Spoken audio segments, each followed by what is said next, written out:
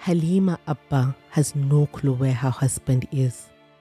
After they became displaced due to the Boko Haram conflict in 2015, Bukar had gone to Yola to get a job and prepare a home for them away from home. He called Halima to say he had arrived safely.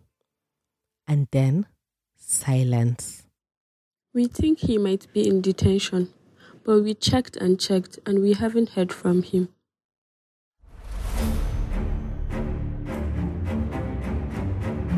This is Vestiges of Violence,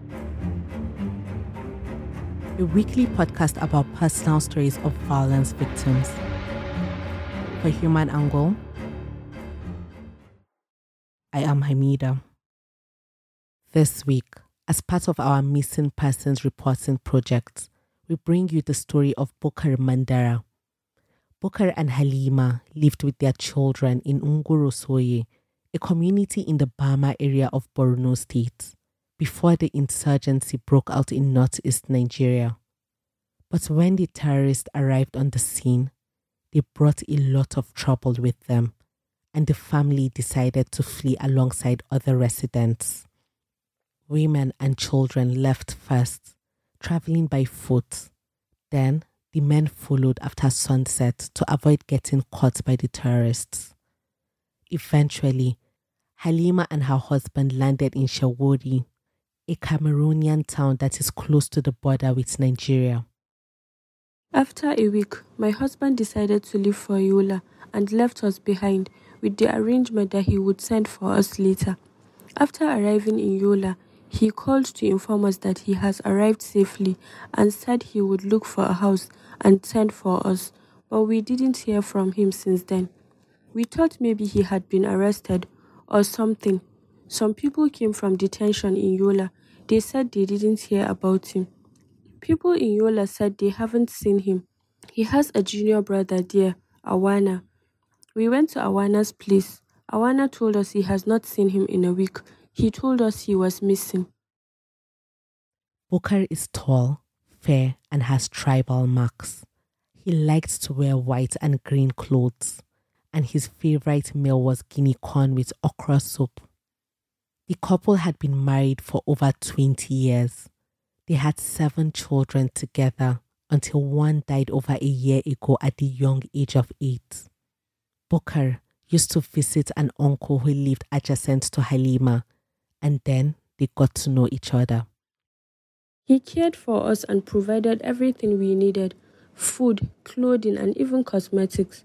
When I give birth, from that day he will start taking care of me. He will do the shopping, bring chicken, cow tail, other things. He was always taking care of me. When it is Eid period, he always gave us tutu clothes, even the children. When Mandara was around, even earrings we didn't buy for our children. He provided it. He bought the jewelry I am wearing now, even the nose ring. He is the one.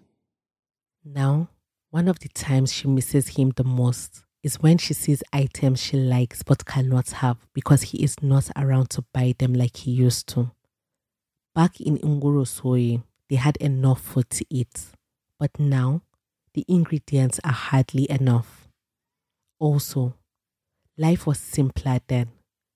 When Bukar was not busy driving or whenever he returned from the farm, he would power the generator and switch on the television so they could watch movies. I always remember him. Even now, you made me to remember. I am very happy, but sometimes when I remember, you will see I will be angry. Even sometimes, I have to take drugs before I feel better. It is 150 naira in a sachet. When I use it, the tension will calm down. If Bukar were around, he would help with getting money and fending for the big family. Right now, it is such a burden for Halima. She got some help from the World Food Program before, about 17,000 naira monthly, but it hasn't come in over a year.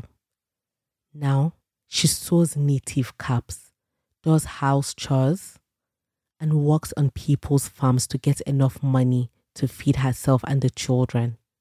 The children help in making the caps as well.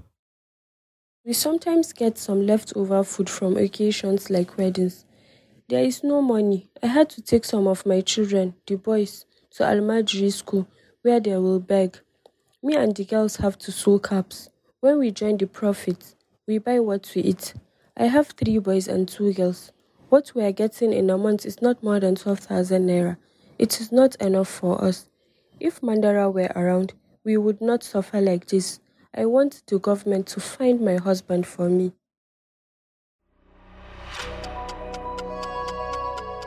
This is an episode of Vestiges of Violence. This story was reported and scripted by Kunle Adebajo and edited by Anthony Asamuta. Produced by Atahiru Jibrin. A quick note about our voice acting. All dramatizations in this episode are based on actual interviews conducted with the subject. Voice acting by Rukaiya Said.